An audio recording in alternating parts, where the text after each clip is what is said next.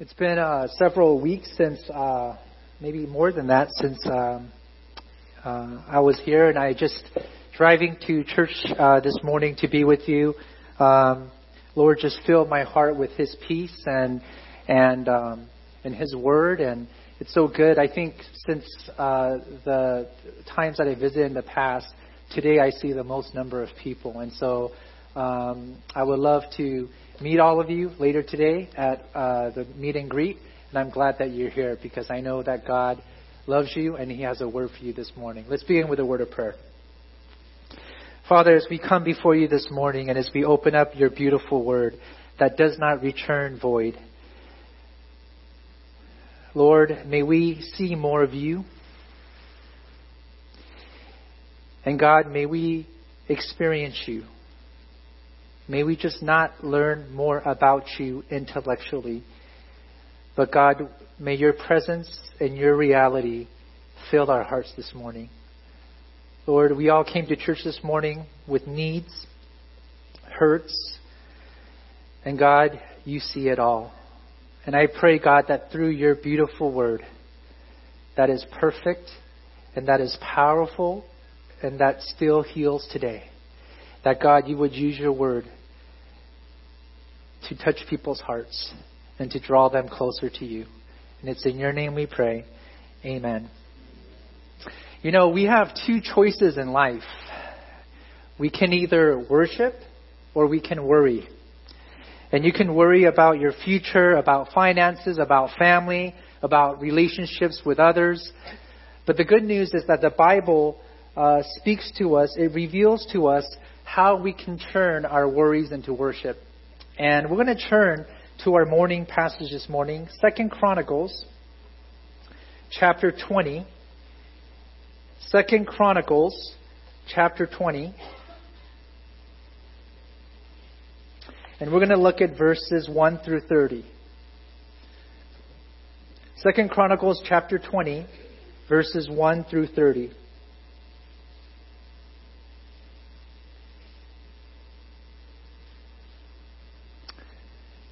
Second Chronicles chapter 20, verses 1 through 30. And I'm going to begin here with verse 1 of 2 Chronicles chapter 20. This is a reading of God's word. After this, the Moabites and the Ammonites with some of the Mennonites came to war on Jehoshaphat. Some men came and told Jehoshaphat, a vast army is coming against you from Edom, from the other side of the sea. It is already Hazazon Tamar, that is En-gedi. Verse 3. Alarmed, Jehoshaphat resolved to inquire of the Lord, and he proclaimed a fast for all of Judah. Let me stop there. If you want to turn your worries into worship, because Jehoshaphat and his people had a reason to worry because they were about to be attacked. And the first thing that we find Jehoshaphat doing in verse 3 is he asks the Lord for help. If you want to turn any kind of concern, anxiety, worry, and in that moment where nothing is resolved, there is no answer, the first step that we see Jehoshaphat taking is he goes to the Lord. He asks God for help. He asks God to help him. He goes directly to God with his problem. The context is 3 enemy nations were coming against Israel, not to talk or have a conversation, but they were coming to kill them. And these enemy nations wanted to wipe out Israel. So facing imminent death, Jehoshaphat does the only thing that he could do. He takes it to the Lord in prayer. Let's look at verse 3 again. Alarmed, Jehoshaphat resolved to inquire of the Lord, and he proclaimed a fast for all of Judah. I like what Jehoshaphat does. He takes it to the Lord. And another thing that we pick up here in verse 4, let's read verse 4. The people of Judah came together to seek help from the Lord. Indeed, they came from every town in Judah to seek him. Jehoshaphat was a wise man because he knows that there's strength in numbers. Not only did he go to the Lord directly, but he encouraged all the people to go to the Lord as well and to pray and to fast. He rallied the whole nation to go to the Lord. Fear is not our problem.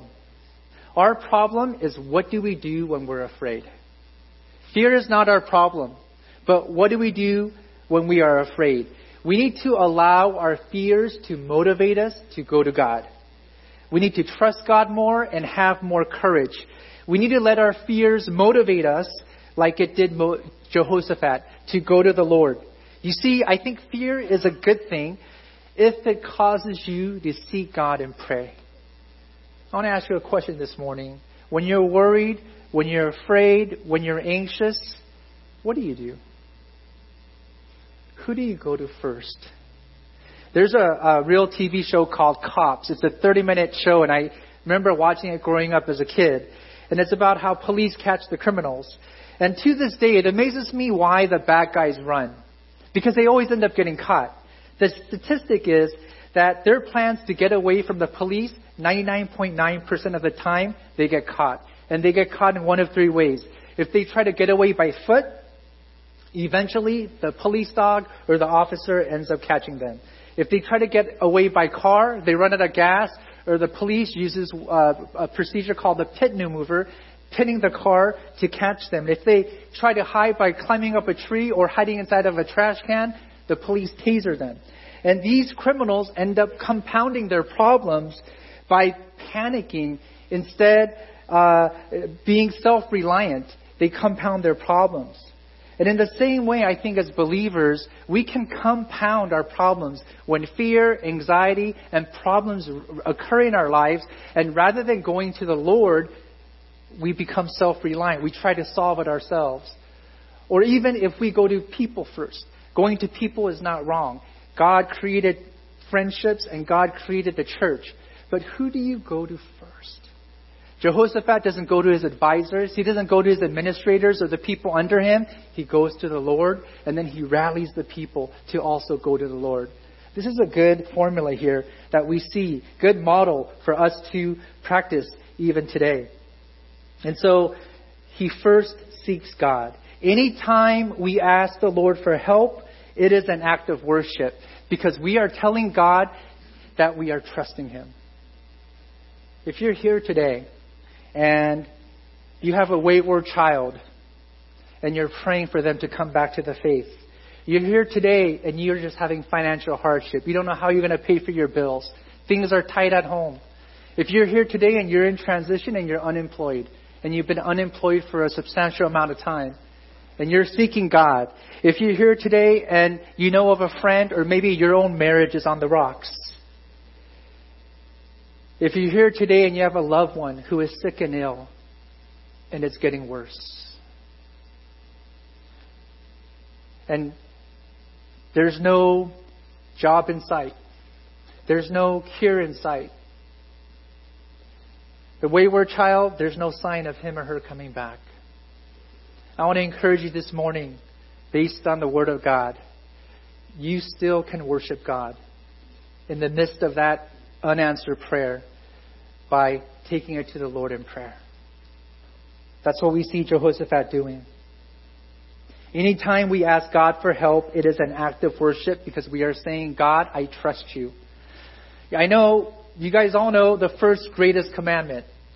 First greatest commandment is love the Lord your God with all your, help me out, heart, soul, mind. Yes. But do you guys also know what Hebrews 11:6 says? Without faith, it is to please God. I know the church focuses a lot on love because that is the greatest commandment. But I also know, according to Hebrews 11:6, that it specifically says that God is pleased when we trust Him wholeheartedly. And you know, just even as a human being, when my wife, even though I'm imperfect and I make many mistakes, I not only desire her love, but I desire her trust. That's why in the Bible in Ephesians, it says that men translate love from their wives and from others through respect. And women through service. Not that men don't want service, but that's what the Word of God says. And in the same way, God not only desires our love, but He desires our trust. And when we're going through times of anxiety, hardship, and there's no answer in sight, and we get on our knees and come before God, and we seek His face, God looks at His children who do that. If you have kids of your own, who not only love you, but trust mom and dad. Trust mom and dad to take care of them. You don't know what that does to a human parent. Imagine what that would do to our Heavenly Father.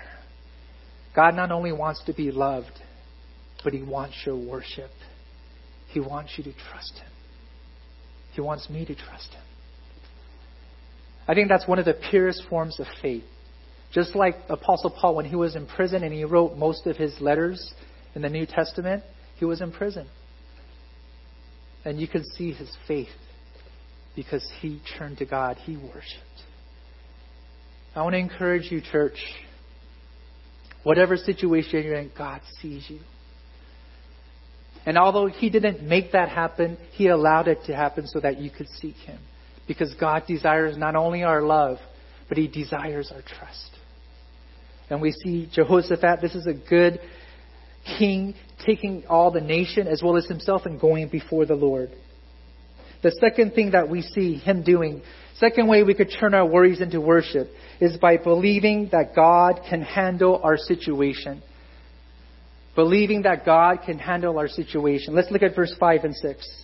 Then Jehoshaphat stood up in the assembly of Judah and Jerusalem at the temple of the Lord in front of the new courtyard. And verse 6, and said, O Lord, God of our fathers, are you not the God who is in heaven?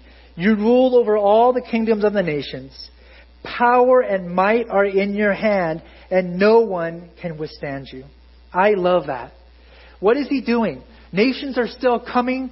They haven't defeated their enemies. They don't know, because we know because we read this story. But in that moment, Jehoshaphat and the nation do not know whether they're going to live or die.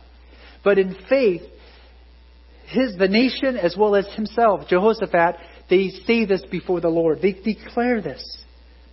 And they are basically saying to God, we don't know what's going to happen, but we trust that you can take care of the situation. We don't know how you're going to take care of it, but we trust that you can. They believe that God can handle their situation. And there's two ways in this passage that we can see how God handles their situation and how God also handles our situation. Look at verse 6. Let's reread that again. O Lord, God of our fathers, are you not God who is in heaven? You rule over all the nations, kingdoms of the nations. Power and might are in your hand, and no one can withstand you. What is Jehoshaphat doing? He is reminding them of who God is, how big of a God that they serve. And he specifically focuses on God's power. Where do we see this? We see it in verse 6. He says power. He says it right there, the latter part of verse 6. Power and might are in your hand, and no one can withstand you. No one can withstand you. He focuses on the power of God. You know, when the nation of Israel saw Goliath, we all, if you know this story, and the nation, when they saw this giant, you know what they said to themselves? He is so big, we're going to die. But do you know when David saw Goliath, do you know what David said? He's so big, I can't miss. Same giant. Nation says, he's so big, we're going to die. But David sees Goliath through eyes of faith. He says, he's so big, I'm not going to miss. It's all same challenge, same problem, same enemy. But it's eyes of faith versus eyes of sight. And before David went to fight Goliath, King Saul tried to dress him up in his own armor, in Saul's armor. But David says in 1 Samuel 17:45, you come against me with sword, spear, and javelin. But he says this to Goliath, I come against you in the name of the Lord Almighty, whom you have defied. How does David approach Goliath? In his power, in his armor, in his might, in his resources? No. In the name of the Lord Almighty. Same thing as Jehoshaphat. Luke 18:27 says, with men, things are impossible, but nothing is impossible with the Lord. And Jehoshaphat, David, they all knew this. and they were able to live in victory. I love what Psalm 48:14 says, "For this is our God forever and ever. He will be our guide until the end." We need to be aware of God's power on a consistent basis, but also God's presence. For I love what the Bible says throughout Psalm 19:28, "My soul is weary with sorrow. Strengthen me according to your word." Psalm 119:49 through 50. "Remember this word to your servant that you have given me hope. My comfort in my suffering is this: your promise preserves my life." Psalm 68:19-20. "Praise be to the Lord our God, our Savior, who daily bears our burdens." Psalm 34:18. "The Lord is close to the brokenhearted, and He saves those who are crushed in spirit." Psalm 46:1. "God is our refuge and strength, an ever-present help," even for you and all of us here today in times of trouble. Hebrews 13:5 and 6. "Never will I leave you or forsake you." So we can say with confidence, "The Lord is my helper. I will not be afraid. What can man do to me?" Psalm 27. "The Lord is my light and my salvation. Whom shall I fear? The Lord is the stronghold of my life. I will not be afraid." We need to allow the Word of God to penetrate deeply into our hearts, and we need to meditate on it so that it fills every corner of our being, and we walk in victory even in the midst of challenges. And that's what we see King Jehoshaphat and the nation doing. They believed that God could handle the situation by looking into His power, reminding themselves, and then His presence, as well as His promises through His Word. And we must do the same. As I'm getting older, I realize how much faith is such a big factor, and how God allows tests of faith in my life to occur. Do you know that a lifeguard cannot save anyone that is drowning, that is trying to save themselves? The statistics are the survival rate is higher when the person drowning, they don't panic, but they just surrender. So the lifeguard could take them to shore when they cooperate and listen. In the same way, I want to ask you this morning, as I ask myself, are we trying to save ourselves from the hardships and the difficulties that we're facing? Or will we allow the Lord to rescue and save us as we surrender and remain diligent, vigilant, and faithful? You guys have heard this before, but there's a saying, "Let go and let God," and there's some truth to that. And that's what we see in our passage this morning. Jehoshaphat and the nation. The Bible, over 365 times, you could find verses in the Bible that say, "Do not be afraid." That's one for every day of the year.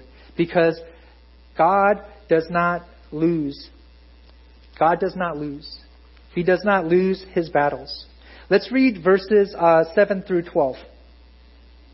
"O our God, did you not drive out the inhabitants of this land before your people Israel and give it forever to the descendants of Abraham your friend?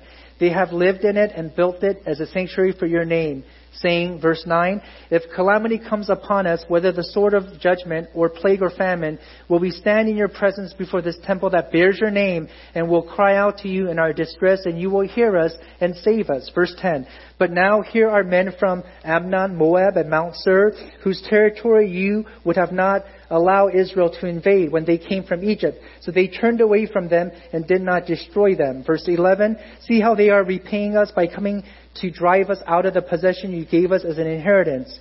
Verse 12, our God, you will not judge them, for we have no power to face this vast army that is attacking us." Jehoshaphat's talking about these enemies that are coming after him. 3 enemies that are coming after him, 3 armies. And then I love the latter part of verse 12. He says this, "We do not know what to do, but our eyes are upon you." We do not know what to do, but our eyes are upon you. I love that. I love that. He's at a point where he comes to the end of himself. Verse 12, "I don't know what to do, but my eyes are upon you is one of my life verses. Now, don't misunderstand, I don't know what to do, meaning that we don't have the Word of God. We know what to do. The Word of God tells us. In this context, it's referring to when you feel overwhelmed. You know God's Word.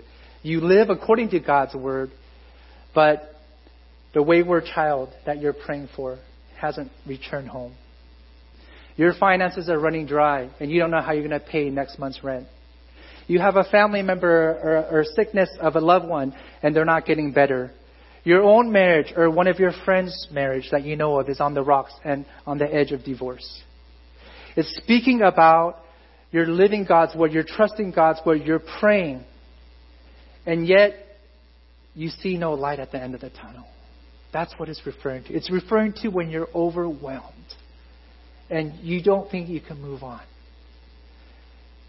And it's in that context, Jehoshaphat says, God, my army cannot beat these 3 armies that are coming to kill us. I don't have the weapons or the men. God, I have been a good king. I have sought you and prayed. I have led the people well. But I have come to the end of myself. I don't know what to do. But my eyes are upon you. It's in that context. It's in the context where you're completely broken. And unless God does a miracle, there's no way out. That's what it's talking about. And in verses 20 through 21, we see an amazing thing happen. Amazing thing happen. But before I read that, there are times in your life where you do come to the end of yourself, as I have come to the end of myself. I remember many years ago, there was a faithful couple who was attending our church. Faithful, on my leadership team. But could not have kids. They didn't, matter of fact, go through 1 miscarriage or 2 miscarriages, but 3 miscarriages. And at that time, as a pastor of married couples, adult ministry, I was in my mid-30s. And I realized I prayed with this couple. I gave them God's Word. I encouraged them. But there's a certain time when you realize no amount of seminary education, no amount of giving a cute sermon is going to bring peace to this couple. And I remember praying as I was driving home in tears because I loved this couple dearly and they were faithful. God, I don't know what to do. But my eyes are upon you. Unless the Holy Spirit who lives in this couple gives them supernatural peace that your word promises, I cannot, as a pastor, make it happen. God, you're the one that does miracles. And through the course of many weeks and months, and several years afterwards, they were able to conceive. And now, we've transitioned, and even though we don't attend the same church, I ran into them at Chick-fil-A some time ago. And one thing they said was, Pastor Steve, that was one of the darkest hours that we had. And we thank you because you weren't overly aggressive or preachy to us, but you were with us and you prayed with us. And remember you calling upon God to give us that peace. So even after you transitioned down and started another ministry, we continue that as husband and wife. We continue to call upon God ourselves. And we made it, and God's blessed us. I want to just, again, encourage you. There will be times in your life when you come to a point where the only thing you can do is pray and ask God to bring the healing, for Him to bring the comfort.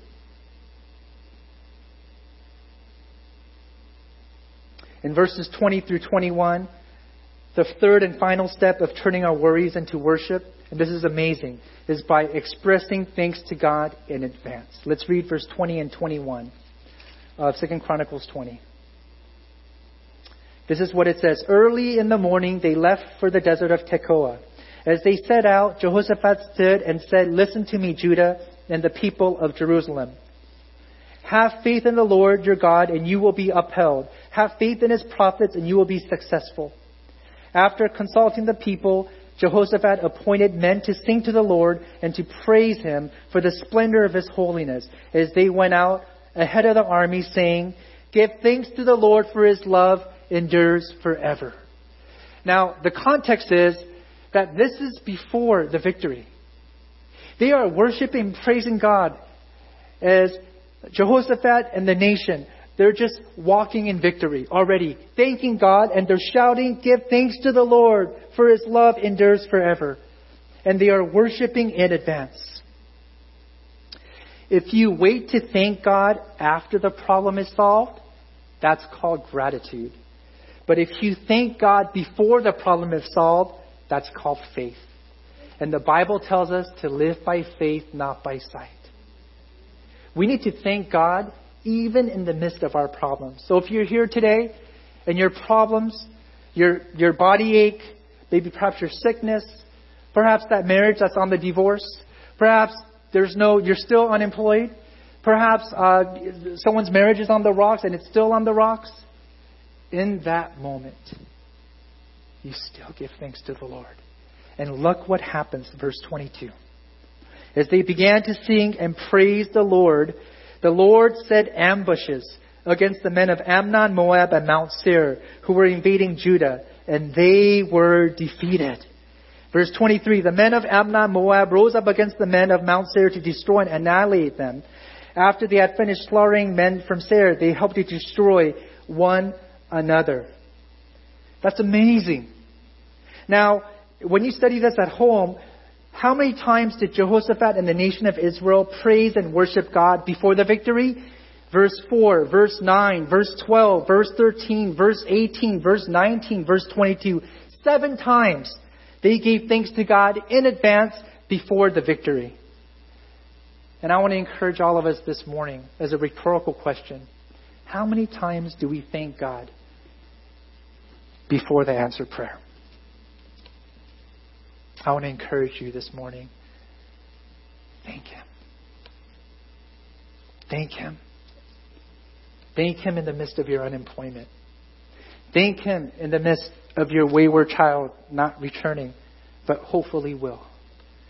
Thank him in the midst of illness and pain. Because when you thank God in advance, you are worshiping him. And you're telling God, God, not only do I love you, but I trust you. And the Bible says, Hebrews 11:6, without faith, it is impossible to please God. And we need to please God, not just love him. In response, God says, I will honor your faith. I want us to look at verse 15. Look at verse 15. He said, Listen, King Jehoshaphat and all who live in Judah and Jerusalem. This is what the Lord says to you. This is what the Lord says to you. Do not be afraid or discouraged because of this vast army, for the battle is not yours, but God's. I love that. The battle is not yours, but God's. Look at verse 17. You will not have to fight this battle. Take up your position, stand firm, and see the deliverance the Lord will give you. O Judah and Jerusalem, do not be afraid. Do not be discouraged. Go out to face them tomorrow, and the Lord will be with you. The battle is not yours, but God's, and you will not have to fight this battle. How do we allow God to fight our battles? How do we turn our worries into worship? We first go to him directly. And then secondly, by believing that God can handle the situation, by meditating on his power, his presence, and his promises. And then lastly, by expressing thanks to God in advance. And in verse 22 through 23, as I just read, the Lord caused the enemies to start fighting amongst each other and killing themselves. Imagine that. You're a rival army trying to kill Judah. And it's like one of your friends saying, I don't want to kill you, but I have to. That's what's happening. They're killing each other. They turn on each other. Israelites didn't even pick up a weapon. And the Bible says there were so many dead bodies that it took 3 days for the Israelites to collect their belongings. Look at verses 26 to 30. 26 through 30. On the fourth day, they assembled in the valley of Barakah, where they praised the Lord. This is why it is called the valley of Barakah to this day. There's in my Bible, a C footnote. I have the NIV. If you look down on the bottom of your Bible, it's the valley of blessing. You know why it was the valley of blessing? It was a valley of blessing because God wanted His people to remember it is the Lord's battle, not your battle. I will give you the victory. I believe God is saying that to us today. It is not our battle, but the Lord will give us victory. And let me be very clear. That victory will not always mean healing. That victory might not always mean you're going to be rich. But you know what that victory is? Intimacy with God. That's the most precious gift that you can have. Intimacy with God. And that's what we see happening here. And then God gives them icing on the cake. The enemies kill each other. Verse 27, then led by Jehoshaphat, all the men of Judah and Jerusalem returned joyfully to Jerusalem, for the Lord had given them cause to rejoice over their enemies. They entered Jerusalem and went to the temple of the Lord with harps and lutes and trumpets. Verse 29 and 30.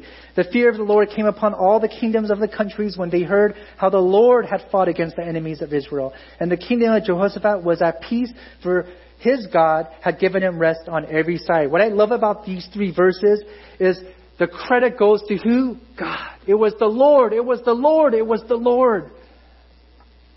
And I pray that in our lives, in this church, we will always say, it is the Lord. It is the Lord. It is the Lord. Never may any credit go to man. And it says God had given them peace on every side.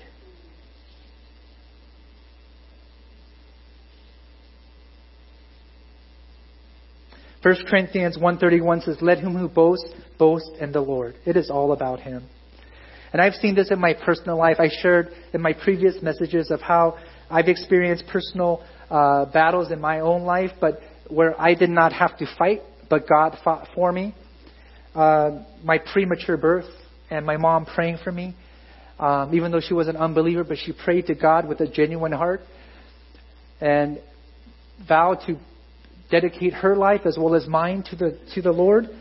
And if God spared me, and God did, and just everywhere in my life, through seminary and God providing finances to be able to finish schooling. I don't know if I shared this with you, but when I was in Korea, there are public pools, and it's free. And my mom told me this story, so I don't remember a little bit, but I believe that when I was somewhere between the ages of 3 to 5, I actually, without her supervision, somehow jumped into a pool, and I drowned. And she says that I was underwater for about 2 to 3 minutes. And they pull me out, and I'm standing here, so I survived. But even that, I'm amazed. I remember when I was in seminary, Chuck Swindoll was one of my favorite preachers. He used to pastor a church in Fullerton, and he went to Dallas to be the president of Dallas Theological Seminary and also pastor Stonebriar Church. So me and my friends, as their gift to me for graduating seminary, decided to go on a road trip. We're in a 2-door Acura Integra, small. And it was the 3 of us. And we're going to drive from LA to Dallas. Anyways, on our way back, we went through Arizona and it snowed. It's crazy. And as we're driving, 2 of them in the front, I'm in the back sleeping with no seatbelt. And as we're driving, our car started to swirl and do 360s on the highway. And our car actually flipped over. And I remember this experience vividly. And the thing is this, all 3 of us, we didn't even get a cut anywhere, not even a scratch. And the truck driver who came to rescue us said, it's a miracle. And we went back to church, and the church had like a welcoming party for us. But that was amazing that even in that incident, not even wearing a seatbelt. And as I just think about these incidences in my life, I realize that the hand of God is on His children. And we need to constantly trust Him. And we need to understand that we have entered the valley of blessing, because what does the Bible say in Romans 8? That if we are in Christ Jesus, nothing can separate us from the love of God that is in Christ Jesus our Lord. And we need to understand how blessed we are. And so, if we ask God for help, believe that God can handle the situation, and we express thanks to God in advance, no matter what we're going through, we are actively worshiping God. We are actively worshiping Him. This touched me. I came across this article, and I don't know if you know who he is, but C.T. Studd. He is a stud. What a name. He's a British missionary who was born into a wealthy family. He forsook his pursuit of law to follow Christ, the call of Christ to China. And he served in China and India for 21 years. And he returned home broken in health, but he soon heard God's call again on his life to go to Africa. At the age of 53, he set on in his missionary journey to Africa. And some questioned him, you shouldn't go. You're like old and, you're not in good condition, your health. And they discouraged him to go in light of his circumstances. And at the age of 53, he still went. And he penned these words. I don't know if you ever heard this quote. This is what he said, and I quote, "If Jesus Christ be God and died for me, then no sacrifice can be too great for me to make for Him.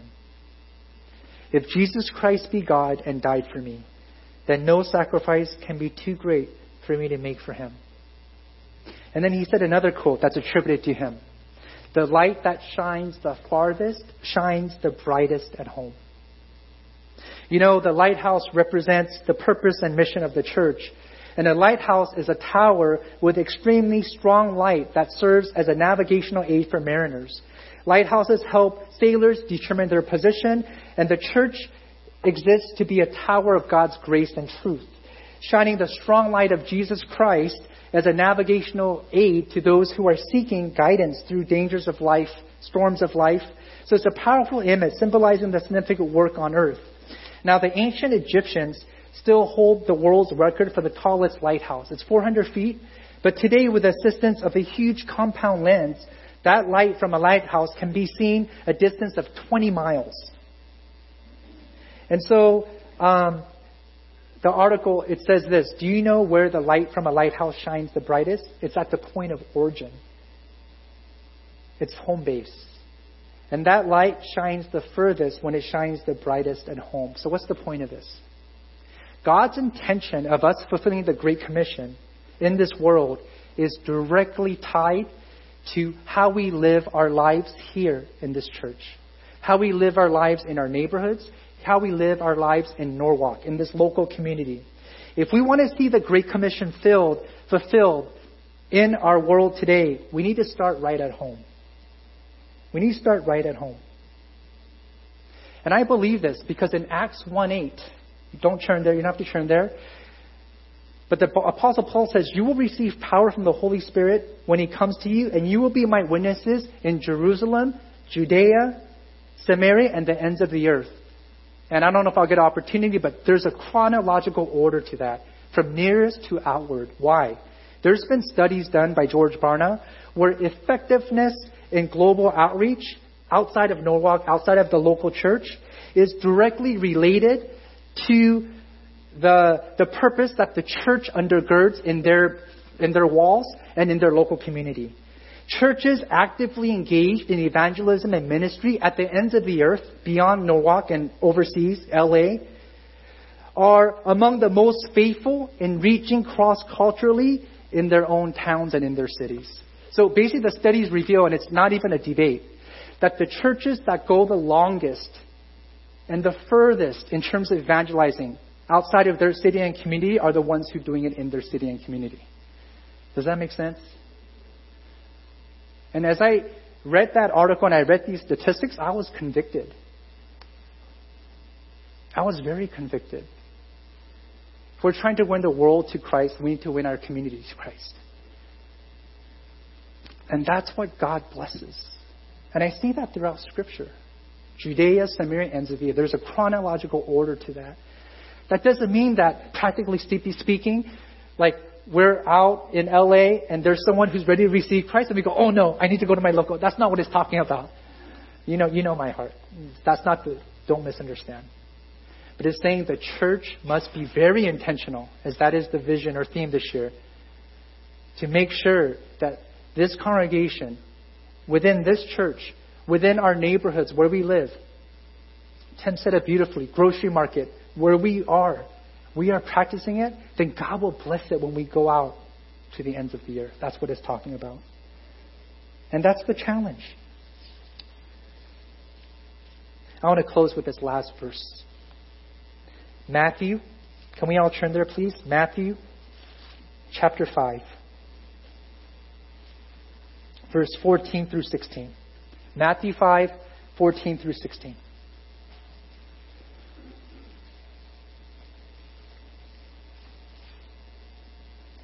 This is Jesus speaking. Matthew chapter 5, 14 through 16. Reading of God's word. You are the light of the world. A city on a hill cannot be hidden. Neither do people light a lamp and put it under a bowl. Instead, they put it on its stand and it gives light to everyone in the house. Verse 16. In the same way, let your light shine before men. It's a beautiful passage. That they may see your good deeds and praise your Father in heaven. I pray that this passage, in the same way, let your light shine before men, that they may see your good deeds and praise. Grace, brethren? No. But would praise your Father in heaven. And I pray that the light that shines from this community would be a beacon, this church to this community and the surrounding cities, in conjunction with what this church's mission is for outside of Norwalk. And I pray that God's work and God's light, and that every single one of you here today, and those who perhaps weren't able to make it to church, would turn their worries into worship, not Monday, but even today. I'm going to give you a chance to do that as we close our eyes and bow our heads.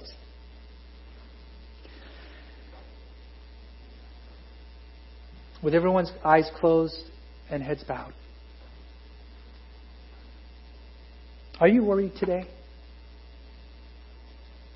Is your heart full of anxiety? Have you come to the end of yourself? Maybe you are that faithful Christian and you are praying, you're reading the word, and yet there's still prayers that need to be answered by the Lord. Yes or no, but still you need to hear a word from God. If you're here today, just with everyone's eyes closed and heads bowed, can I just ask you to just stand? No one's looking. You're a Christian, but you're tired. And you need God to infuse you with His hope, His strength, His joy to continue going. I see that sister standing in the back. I see that brother, sister, the mom, wife. I see that gentleman standing right here in the front. I want to say a prayer for you.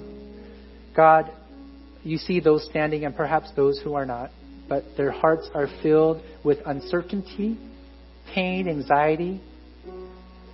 But Lord, these are men and women who love you and who profess to be Christian.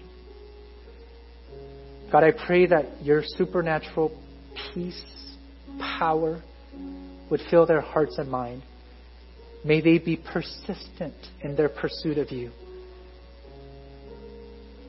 May they seek you with all of their heart. Jeremiah 29, 11 through 13. If you seek me with all your heart, you will find me, says the Lord. And I pray that you would bless their families, and whatever anxiety or whatever strength they don't have, Lord, I pray that they would continue to seek you first. God, that they would believe in your presence, power, and your promises, and that even now, in the midst of anxiety and despair, that Lord, they would worship you like Jehoshaphat and the nation of Israel. And that God, you would infuse them, make them realize that the victory, the battle is not theirs, but it is yours. May they surrender to you. In Jesus' name, amen. Now, for those of you who are still here, you may be seated, that are non-Christian. You're an unbeliever here today. You've come to church, but you don't know Jesus as your personal Lord and Savior. You want His support. You want His love. You desire Him. You may not know that much about Him, but the Bible says in Ephesians 2:9, it is by grace through faith that we can be saved, not works, so that no man can boast. If you're today and you want to accept Christ, I want to lead you in this time of dedicating yourself to the Lord. So with everyone's eyes still closed and heads bowed, if you're here and you want to accept Christ and you want to surrender your life to Him and repent of your sins and have a relationship with a perfect God through Jesus Christ, who gave you His righteousness, His perfection, and took on your sins, can you rise so I could pray for you and lead you into receiving Christ? Is there anyone here? Let me close in prayer. Father, we just thank you so much for your word this morning. God, this chapter, 2 Chronicles 20, it has a lot of treasures inside of it. Lord, I pray that we will continue to meditate on this chapter, on Jehoshaphat and the nation. And God, that we would do likewise this week. That we would go to you first, God. It's so easy for us, Father, to be self-reliant, but may we just surrender to you. May we pray to you. May we trust you, believing in your promises, presence, and power. And God, may we worship you in the thick of our problems, because without faith it is impossible to please God. Lord, I thank you for everyone here. I ask that you would bless them, that you would love them, and that you would show yourself to them. And we pray all these things in your Son's precious name. Amen. Amen. God bless you.